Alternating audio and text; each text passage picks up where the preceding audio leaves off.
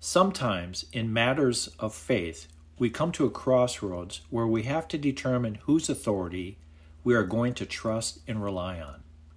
An example might be if we wanted to go to a lake to go swimming, and when we got there, we saw there was a sign posted that said no swimming allowed. But at the same time, there was a man walking by and he said, "Oh, you can swim. Don't worry about that sign. I've seen many people swim." Don't you have to determine whose authority you will trust and rely on? What was written on the sign or what the man said? If one authority is pointing left and the other authority is pointing right, don't you have to choose which authority to trust and follow? So the Bible prompts such dilemmas for us. We have an authority in it that says we have a creator God. So God is either creator of all things or he isn't. If evolution is the means by which all things exist, it begs a question about God's other miracles. If God could not speak the world into existence, would he also be able to immediately heal a man's crippled arm? Or in Luke 5:25, where the 4 men lowered a mat with a paraplegic on it, and Jesus immediately healed the man. Or in Luke 5:13, where a man was instantaneously healed of leprosy. Or in Luke 13:13, where there was a woman that had some sort of a back issue where she was bent over for 18 years, and Jesus healed her immediately, and she straightened up and walked away. Or there's a story in John 5:9, where there was a man at a healing pool for 38 years. And then Jesus immediately healed the man, and he picked up his mat and walked out. Or you may remember the woman that touched the outer hem of Jesus' garment and was instantaneously healed of a bleeding condition that she suffered under for 12 years. Or you may remember Jesus turning water into wine, or creating the loaves and the fish. Did those things happen over some sort of a process of evolution, or did God create it instantaneously? So if everything that we see around us came about by some sort of an evolutionary process, then could God walk on the water that he did not create? Or would he be able to calm the seas in the skies if it all came about from some evolutionary process versus creation? And the throne that God sits up in heaven, well, where did heaven come from? Was that part of an evolutionary process as well? And the hell that many will be cast to it during the end times, is that an evolutionary process? Or did God create heaven, hell, and the earth? Or if you look at Revelation 21, the Bible says that God will speak a new heaven and a new earth into existence in front of our very eyes. Will that happen over billions of years, or will God speak it into existence over a matter of days? The point is that Satan is always questioning the authority of God. You may remember in the Garden of Eden, when God laid down his law, he said, "You must not eat from the tree of the knowledge of good and evil." And what did Satan say to Adam and Eve? He came and he said, "Did God really say?" He was questioning God's authority. And biblically speaking, the problem with evolution's authority is that it requires death. If you think about evolution, isn't that the survival of the fittest, where species after species are building up and dying out and building up and dying out over billions of years? And then voila, magically mankind exists. Isn't species emerging from species? And if that happens, that requires death. But the problem is that Genesis and God say in Genesis 3:14 that sin and death came into the world through Adam. So both cannot be true and accurate.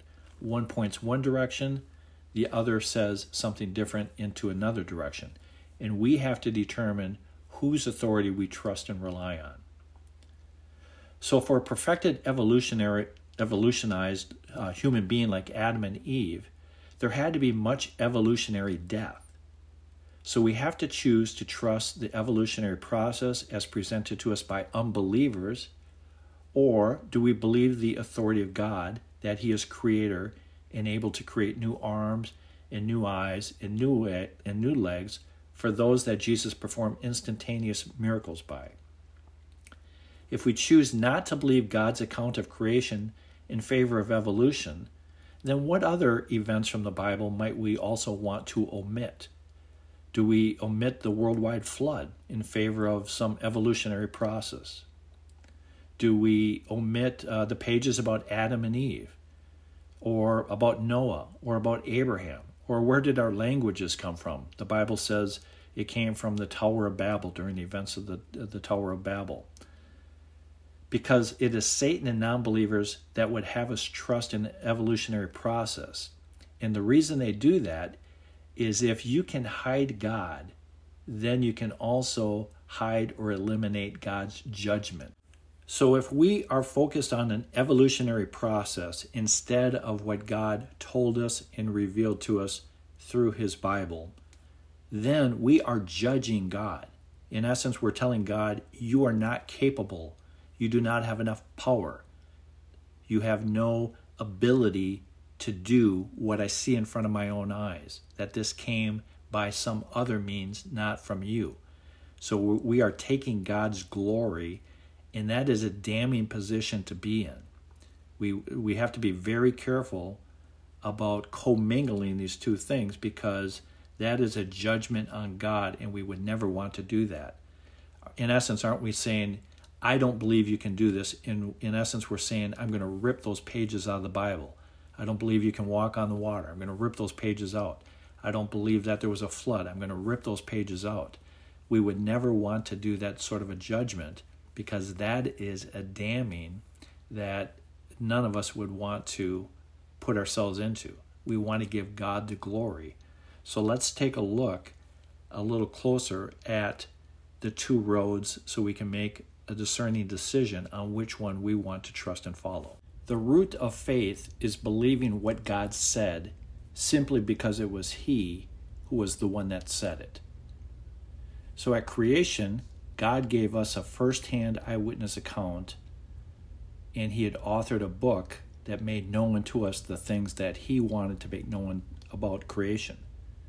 So we would have to ask ourselves, if the Bible's account of creation is true, if that really did happen, then all true science should point and affirm this truth. For example, would it make sense that nothing times nobody equals everything? Well, that's what evolution would have you think, that nobody made it, and then suddenly everything existed. There wasn't even a speck of dust that existed because nothing existed. And then suddenly nobody made it and everything existed.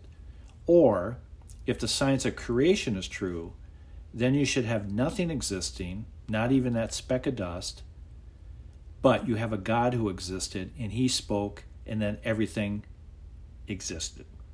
So you have 0 times God equals everything, or you have 0 times 0 equals everything.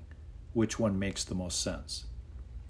Or if you look at it from an everyday practicality, certain things have a rate of measure. For example, we can determine how much rain fell based on the rate of the raindrops.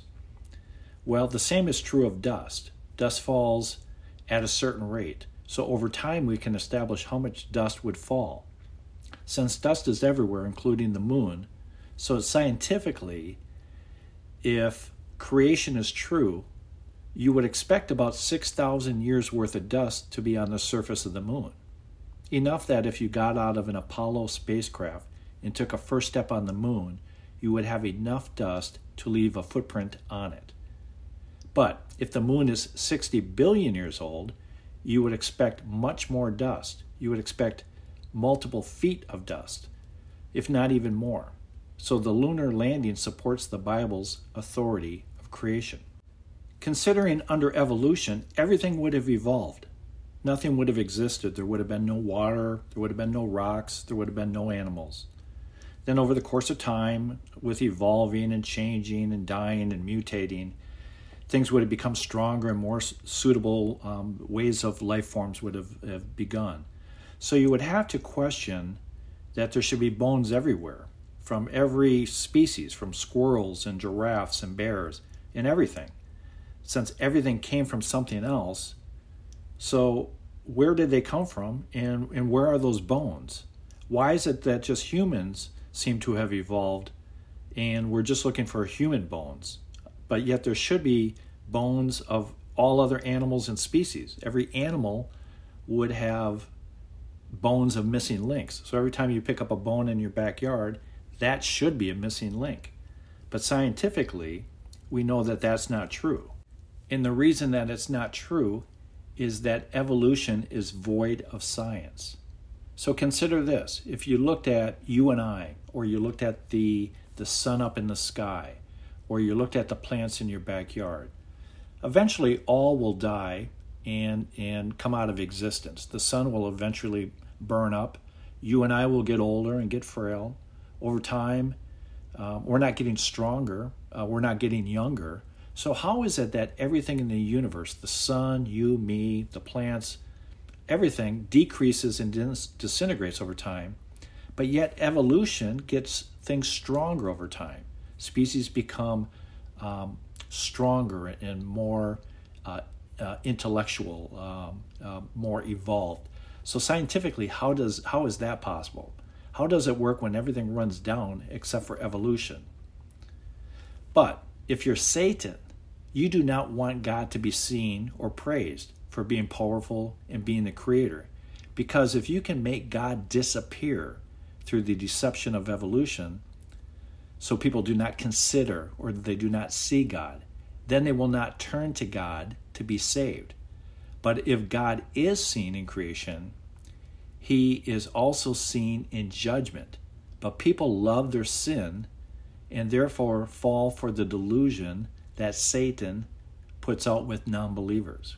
So how does Satan do this? So if you look at the face of the earth, you can see that creation has happened. Things exist. But what Satan does through evolution and how he gets a foothold is he looks at things this way. Things have become dramatically altered because of the worldwide flood.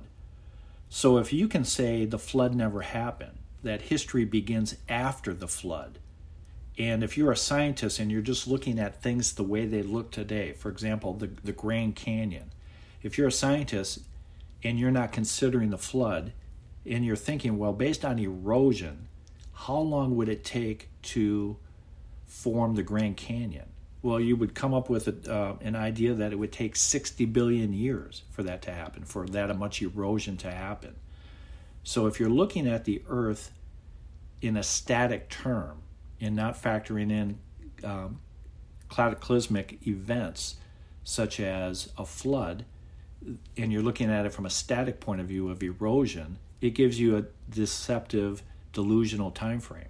Or as Peter said in 2 Peter chapter 3, when speaking about the flood, he said people do not consider that. They just assume life was always the same, it's always going to be the same. And Peter says that's wrong. The flood happened. There was judgment. God did come in and judge, and he will come back and judge again. So you can't just look at life like, hey, it's always been going along the same path, because people omit the flood. Peter understood that, and he wrote that in 2 Peter chapter 3. One other example, how this may work is you look at St. Helens. So back in the 70s when the volcano erupted, there was an explosion. So if you looked at the landscape today, well, that landscape changed during that explosion in probably about 8 minutes.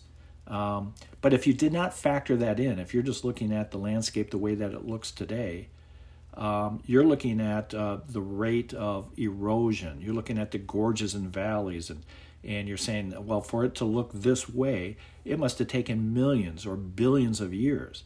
So if you're not looking at the cataclysmic event of a volcano or a flood, well, that will be a delusion. Once again, if you're not looking at God's hand on something, then you will be deceived. And many people want to be deceived, and Satan wants to deceive because he doesn't want you to see God, and people are willing to take God out of their life because they do not want to face a God that brings judgment. So is there a scenario where it could be both, where God created, but yet evolution happens. For example, could God have spoken things into existence to a certain extent, kind of wound the clock, and then left and let evolution happen? Well, that is not possible because God cannot lie, and we know that from evolution, it's a generation to generation dying, becoming stronger, splitting, morphing into something else, and it all occurs from death. And the wages of sin is death. And the wages of sin came from Adam and Eve. That's what God says in his word in the Bible. So evolution could not happen because for you to get to the point where mankind exists, there would have to be a tremendous amount of death, and death did not happen until Genesis chapter 3. And God records the first death in chapter 3 when God killed an animal to provide a skin so that Adam and Eve could use the skin for clothing. So, what we really believe is in Hebrews chapter 11, verse 13. It says, by faith, we understand that the universe was formed at God's command, so that what is seen was not made out of what was visible. So there you have it in God's own word that speaks against evolution. Instead of what we see was made out of what was invisible because God created it from nothing. Or another example is from John chapter 17, verse 24, when Jesus says, Father, I want those you have given me to be with me where I am to see my glory, the glory you have given me because you loved me before the creation of the world. So we were given to Jesus by God, not by evolution, but because God created us and gave us to his Son as a love gift to show his love for his Son. Jesus also said of Satan in the Garden of Eden that it was Satan who was the origin of death and dying when Cain killed Abel in the Garden of Eden. That was the first human death. The first animal death was the skin. The first human death was when Cain killed Abel. It was not through a long series of billions of years of evolution. So God was a first-hand eyewitness because he is the creator. So not only is he the witness, but he's also the intelligence that put everything together. The Bible has a couple things to say about the intelligence of God. When you go to Proverbs 8:27, there's a couple verses that speak about the intelligence, that it was his idea that was in place before the world came into existence. And then it talks about how the deeds of old, before the water was formed, the watery depths, that the idea, the intelligence of God was already there before creation. And then you think about the Lamb's Book of Life. Well, who's the Lamb? Jesus is the Lamb. So what it says about the Book of Life, that before the world was even created, everybody's name is written in the Lamb's Book of Life. Everyone that will go to heaven, their name is already in the Book of Life. Everyone who's going to be condemned, their name is in the books. You can read about that in Revelation chapter 20, verse 12, for example. It's in about a half dozen other places in Revelation. You can read about it in Philippians chapter 3, verse 20. You can read about it in Daniel chapter 7, verse 10 as a few examples. So the point is that God already had the plan, even to the point that our names were put in the Lamb's Book of Life before we were even created. So as a love gift from God the Father to his Son, made in his image, the image of God, the love gift is spoken into existence. And that all begins in Genesis 1:1, where it says, in the beginning God created the heavens and the earth.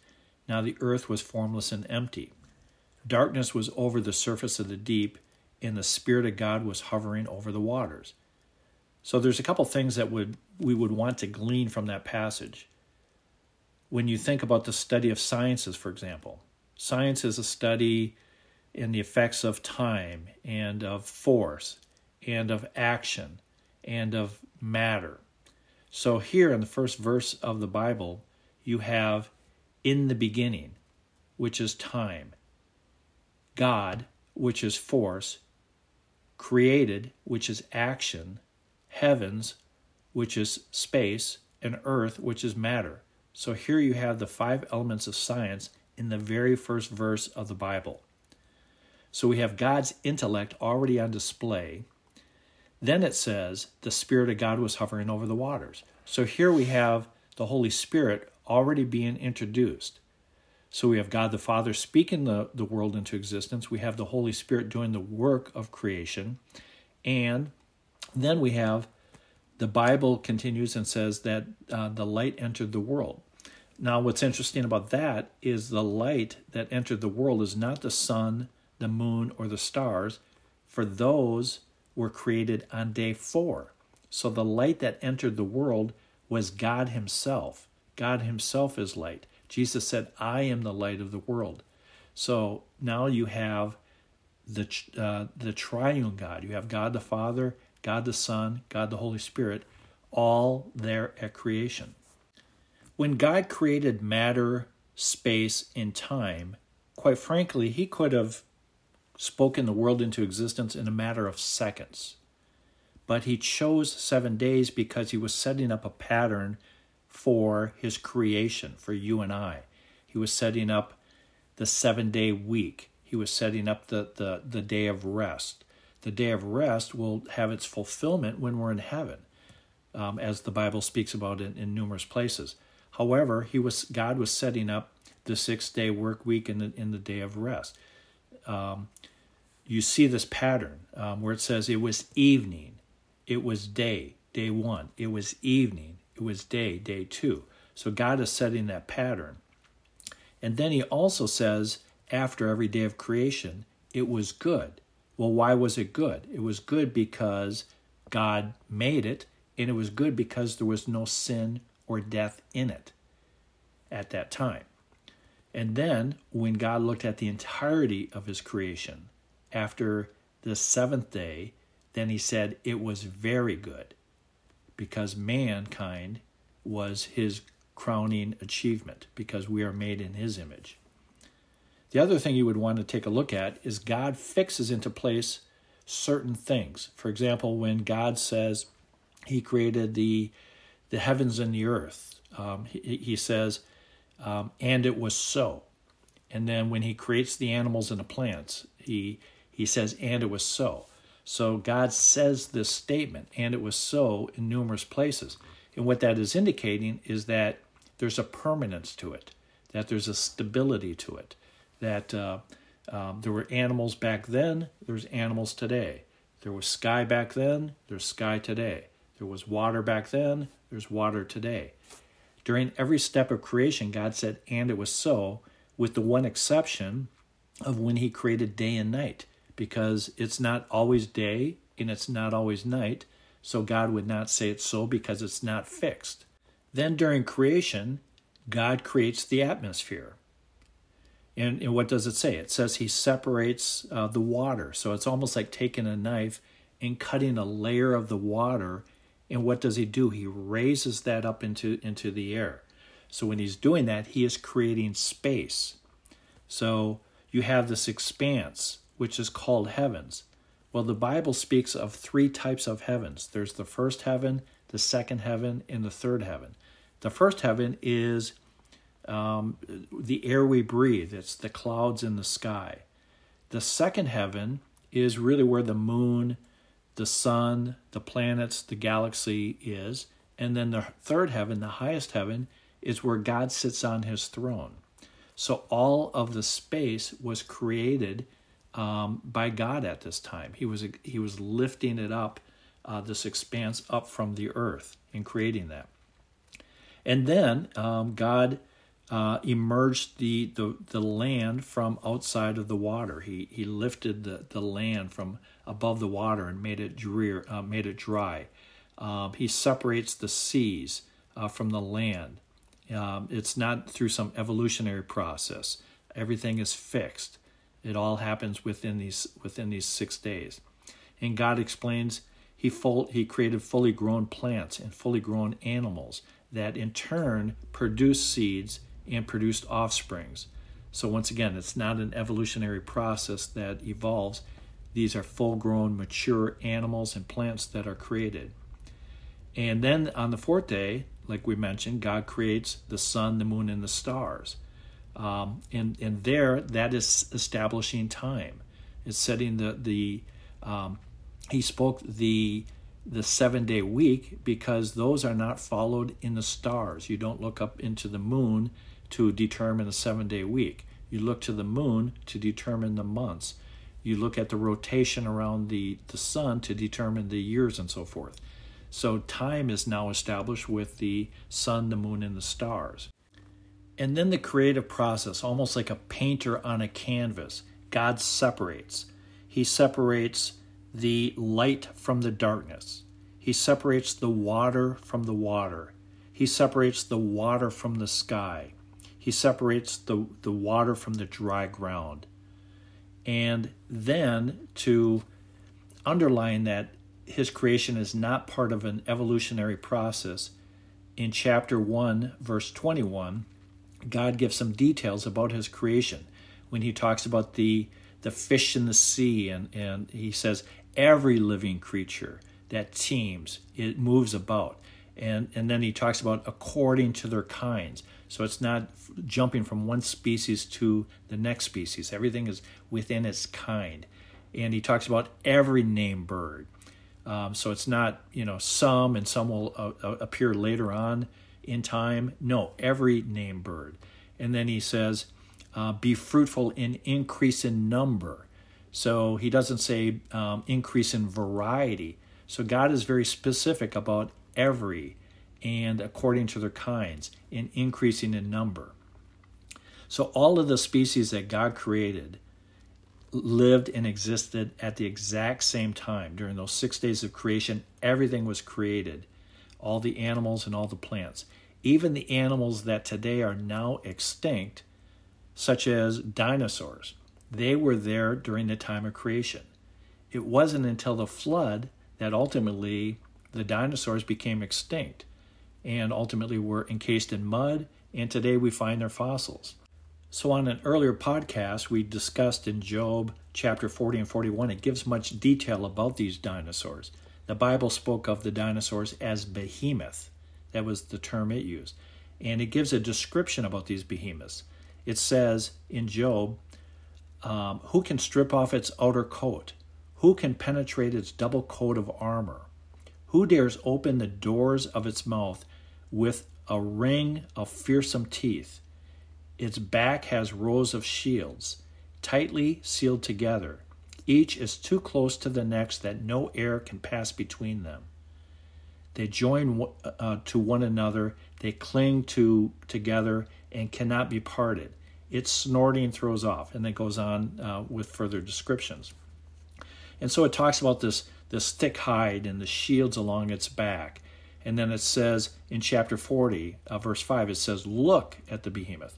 So how could you look at something that didn't exist? So as mankind is there, mankind and dinosaurs are there at the same time. It goes on and gives this description. It says, look at the behemoths.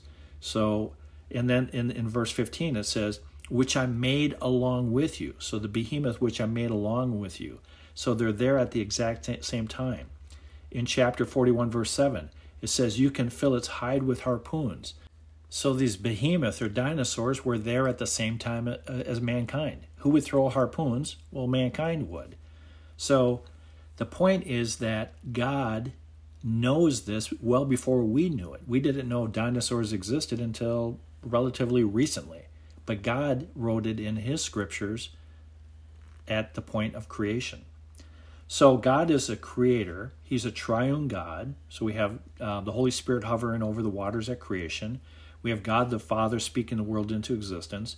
And then in John chapter 1, verse 1, it says, in the beginning was the Word. God spoke the Word, and the world came into existence. And the Word was with God, and the Word was God. He was with God in the beginning. Through him all things were made. Without him nothing had been made that has been made. These verses speak of Jesus because he is the Word that became flesh. And in Genesis chapter 1, verse 29, God speaks of himself in the plural. God the Father, God the Son, God the Holy Spirit. What do they say? They say, let us make man in our image, in our likeness. So God speaks of himself in the plural. So you and I are made in the image of God. So what does that reflect? Well, you have God the Father that sits on a throne. You have God the Spirit that hovers over the waters at creation. And then you also have God, the incarnate God. As he interacts with mankind, he presents himself as a God that has a face and legs, and we are made in that image. An example would be something used in an earlier podcast, Exodus 33:11. It says, the Lord would speak to Moses face to face as one speaks with his friend. So Jesus is this face. He is this image that we are made to resemble. Jesus is God, and we are the reflection of God made in his image, in the incarnate God. It wasn't until Jesus was born in the manger that he became the visible God, but he made appearances before with Moses, with Abraham, and others. That is the image that we resemble. So God is a creator that spoke the world into existence. He created everything. Therefore, he is the owner of everything. However, God handed over dominion to the earth to Adam and Eve. And the reason he did that is we are made in his image, and as a love offering to express his gratitude for what the Father did for him, he shares dominion of the earth with you and I. So how you see this is in verse 29. It says that Adam ruled over the fish of the seas and the bird of the sky and the livestock and all the wild animals and everything that moves along the ground. And then what does Adam do? He names the animals. Well, when you name something, you're showing ownership. When you name a child, when you name a pet, a dog or a cat, you are showing ownership of that. So when Adam is naming a cow, or a deer, that is showing ownership. He's showing dominion of that. And then in verse 29, God says, I give you every seed-bearing plant. So once again, the plants are full grown, but they ultimately will bear seeds and continue to procreate, continue to grow and to produce. So at this point, there is no sin, so all of the animals all eat plants. That's what the Bible says. So even the dinosaurs that existed at that time. Job in chapter 40-41, it talks about how the vegetation that the behemoth that they eat. So all of the animals are eating plant-based. They're all eating similar type things. Maybe it's bananas, maybe it's green leaves, maybe it's different fruits, but we're all animals, and all humans are all eating plants because there is no death, and the plants are not living beings. So to eat a plant is not creating death. So God in chapter 2 verse 1 says his creation, the heavens and the earth, they are completed. So once again, no evolutionary process. Everything is complete in its entirety. And it is perfect, and it is very good. So Adam and Eve during this time, they are fellowshipping with God. They have dominion of the earth. They're naming the animals. They're working in the garden. And that's a reminder to us that work is not a judgment of sin. It's work becoming difficult and labor intensive, the sweat of the brow and thorns and thistles. That is the judgment of sin. But work itself is not a judgment of sin. When you and I are in heaven, we will be working, but working will be pleasurable. It will not be labor intensive. It will not be difficult. That is the sin part of it. So you have Adam and Eve that are fellowshipping with God. And here you have the family that is created. So you have Adam and you have Eve, and then ultimately you have their children. So that is the mirror image of God the Father, God the Son, and God the Holy Spirit. the unity of the triune God is like a family. So God created marriage and the family in the Garden of Eden. So the fellowship that Adam and Eve is just like the fellowship of the triune God. And what Satan tries to do is Satan tries to disrupt. He tries to destroy the family, because if he cannot get to God, he'll go after the creation that is made in the image of God. So that is his strategy.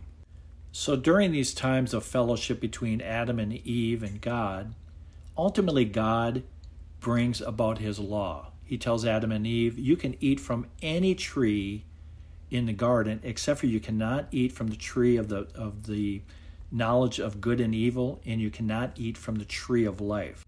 So Satan, being a deceiver, a liar from the beginning, he has us question God's authority. He says to Adam and Eve, did God really say? He's questioning. Why would God say that? Well, he plants the seed of thought. The reason God would say he doesn't want them to eat from the tree of the knowledge of good and evil is because if they do, they will have the exact same powers as God. In essence, they will be God. They will be able to sit on God's throne. They will be able to speak anything into existence. They'll have the mind and intellect of God. Well, that was all a deception, but Adam and Eve fell for that deception, and they ate from the fruit. And here's what it says about that moment from various perspectives. In Romans 6:23, it says, the wages of sin is death. In Mark chapter 8, verse 36, it asks a question, what does it profit a man to gain the whole world and forfeit his soul? In essence, that passage is saying that is an unfair bet. If you gain the whole world, you would think, wow, that's amazing. But if you lose your soul is eternity. Gaining the whole world is just temporary. That's a bad bet. And that's what Adam and Eve did when they bit into the fruit. In 1 Peter 5:8, it says, a roaring lion seeking to someone to devour. That's what sin is. Luke 23:21, they yelled out, crucify him, meaning to Jesus. Well, why would they want to crucify Jesus? It was because of sin in the world. It was because they wanted to crucify him because they wanted his authority. They wanted to possess his authority. They didn't want him to have it. Romans 5:12, just as sin entered the world through one man and death through sin. So sin entered the world through one man, but the good news is it leaves the world through one man in the act of that one man, what he did on the cross. And that one man is Jesus. Romans 8:22, the whole creation has been groaning. So when Adam and Eve bit into that fruit, not only did it affect their lives, but it was passed down generation to generation through procreation to you and I. We see it in the world around us. We see it in hurricanes and earthquakes and mudslides and all of the things that are going on in nature. We see it when animal is killing animal and so forth. In Romans 1:25, it says they exchanged the righteousness of God. So it was an unfair bet. They said, we're going to bite into the apple. And what they did is they thought that God was less righteous than he was. They thought they were more righteous than they really are. Luke 12:20, but God said to him, you fool, this very night your life will be required of you. Anytime we sin, in essence, we are forfeiting our existence, and our life will be demanded of us unless we have the forgiveness of God. 1 Corinthians 15:22, for as in Adam all die, and in Christ all will be made alive. And then in Philippians 3:8, I have lost all things, I consider them rubbish. So Apostle Paul said that his most righteous moment is like filthy rags. It's like a menstrual cloth. It's just rubbish. That even his best day and best moment in his life is still full of sin. It's still contaminated. That it's really worth nothing. So that's what happened when Adam and Eve bit into the fruit in disobedience to God. So it is through this deception that the prince of the world, as Jesus calls Satan in John chapter 12, verse 31, takes dominion. He takes control of the world from Adam and Eve. So now, Satan today is the ruler of the earth. However, Satan is defeated when Jesus went to the cross and arose from the dead, because the only weapon that Satan has is death. And Jesus overcame death, so he conquered Satan. That will be played out in its entirety during the end time judgments. In Revelation chapter 5, it speaks about the Lamb, that no one could open the scroll. Well, the scroll is the deed to the earth. No one could open it up, but the Lamb was the only one that could. Worthy is he. So you can read about that in Revelation chapter 5. So the effects of sin are immediately seen in chapter 3, verse 12, when Adam blames God. He says, the woman you gave me, she gave me the fruit and I ate it. We'll see this also in final judgment when non-believers turn to God and in essence blame him. Lord, didn't we do all this? Don't we deserve to be here? And then God will say, get away from me. I don't even know who you are, you evildoers. We blame God. God, you messed up. We're worthy to be here. It's you that's wrong. So a prophecy is spoken by God that gives the first details about God's plans of redemption. So in Genesis, before the world was created, God already knew that mankind would sin and that he would come in with a plan of redemption. So he gives us this first little brief glimpse of how this redemption will work out. And God said, when he's speaking of the judgments that he put in place against because of sin, God said he would put enmity, or he would put a seed between Satan and the woman. Well, women don't carry seed. Men carry seed. So this was a little bit unique because the woman would have a seed, and that seed would be enmity between Satan and this man who ultimately is Jesus. And then Satan, being right there, he overhears this judgment. So he realizes that salvation is not going to be included for the fallen angels, that it's only for humanity that are made in the image of God. So at this point, Satan understands that, and he goes to work eventually to try to corrupt that plan. So when God speaks his various judgments, these really do not take full effect until after the flood. God is speaking them, but they're not in effect that exact moment.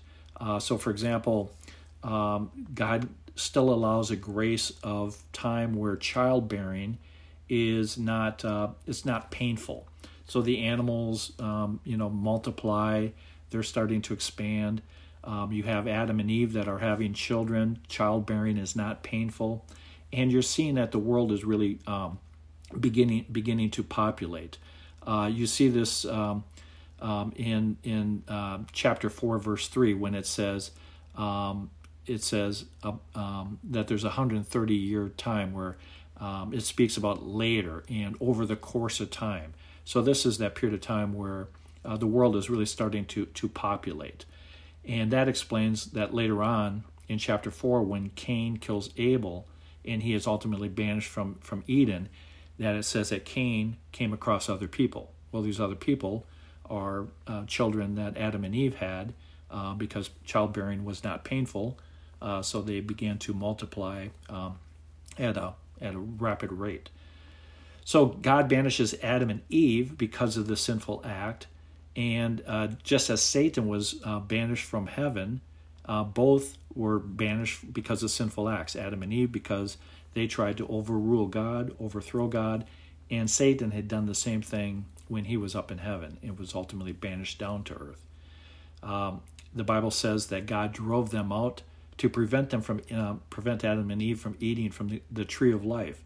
Because if they would have eaten from the tree of life after their sinful condition, they would have been locked in their sin forever. There would have been no redemption for them. It wouldn't have mattered if Jesus would have gone on the cross and died.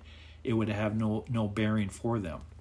But because they were prevented from eating from the tree of life, then Jesus ultimately could go to the cross, could have the means to forgive their sin, to remove their sin, And then when we are in heaven and in a sinless condition, then we eat from the tree of life and live forever. In verse 24, it says that Eve gave birth to another son, Seth, and that was after Cain killed Abel. And then it says that Adam lived 930 years and then he died. So the effects of sin were permeating through the world, but they had not completely taken full effect until after the flood. In chapter 5, verse 23, the Bible speaks of one of the offsprings of Adam and Eve. His name is Enoch. And Enoch, in the lineage, says that he did not die, that he was taken up into heaven. And it's believed that Enoch is one of the two eyewitnesses that will come down during the event times of Revelation to proclaim God's word to the non-believers. And that at that point, later on, Enoch would be killed and then raptured up to heaven. You can read a little bit more about that in the Revelation podcast. As sin crept into the world, Satan understood that he was on the outside of God's salvation. God made the proclamations, and he understood that he and the demonic world were not going to be saved. So Satan tried to commingle the angelic world, the demonic world, with the human world. And this came in the form of Nephilim, which you can read about in chapter 6, verse 4. It was because of this that God had made a proclamation to Noah that 120 years later he would flood the world. So he gave Noah a 120-year period of time to build this massive ark. God said that he gave Noah the instructions. He told him exactly how to build the ark, how it was supposed to be used, what materials, all the details. The Bible says that the ark is 300 cubits long by 50 cubits wide and 30 cubits high, and that it was to have three levels, a lower, middle, and upper deck. And in verse 15, the Bible says that God would lead pairs plus some extras so that on the other side of the flood, they could be used for food and for sacrificing. And that God would lead the animals to Noah in the ark, and at this time, all of the animals and all of the family of Noah were all plant eaters. So Adam could just go right around where the area where the ark was, and he could grab local vegetation because that's what the animals ate at that time. So the way that this would look is the average size of all of these animals, all the variety, would be about the size of a sheep on average. So you have all these animals in pairs that God is leading into the ark. The larger animals are going on the bottom, medium-sized animals are going on the middle, and then the smaller animals, the rabbits and so forth, are on the top tier and nestled in between the other animals. So if you're thinking about the size of 300 cubits by 50 cubits, that would be a little larger than our largest cruise ship. So you have all of these animals that average about the size of a sheep coming into this, massive ship. And the Bible says that it was God himself that closed the door to the ark. So from the outside, God closed it.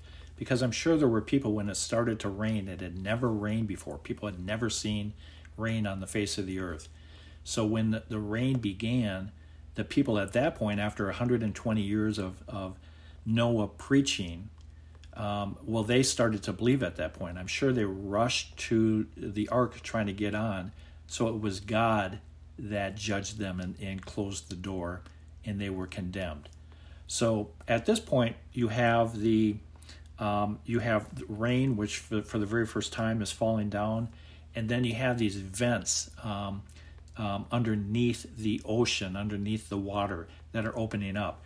It wasn't until relatively recently with submarines that these vents, under ocean vents, have been discovered. We had no idea that they existed until really just a couple decades ago. So these vents under the water or under the land, they're releasing water. And that filament, that area of water at creation, when God had separated the water from water almost like a knife, and he raised it when he created the space, well, there was a quantity of water that was there specifically for this purpose of the flooding. So God had released that water that he originally lifted up, and this water came down. So you have water coming from this filament, you have rain, and you have this underwater vents that are opening up. So the water is, or the earth is starting to flood pretty quickly. And at this point, the Bible says that the height of the water had raised 15 cubits above the tallest mountain. So what's interesting about that, when you look at the fact that the ark is 30 cubits high, well, when a boat goes into the water, basically 1/3 of the boat is underwater. If you're looking at a boat from the land, you cannot see 1/3 of it because it's under the water. So 1/3 of the ark being under the water would have passed by the tallest peak of any mountain without it scraping the peak of the mountain and causing damage to the bottom of the ark. So with God's judgment on the earth and humanity now completed after the flood, God comes and speaks with Noah. And here's a couple things that he says. He says, as long as the earth endures, seedtime and harvest, cold and heat, summer and winter, day and night will never cease. So God is introducing now the 4 climates. The world had tilted on its axis. You now have the cold and heat introduced. The climate is no longer perfect.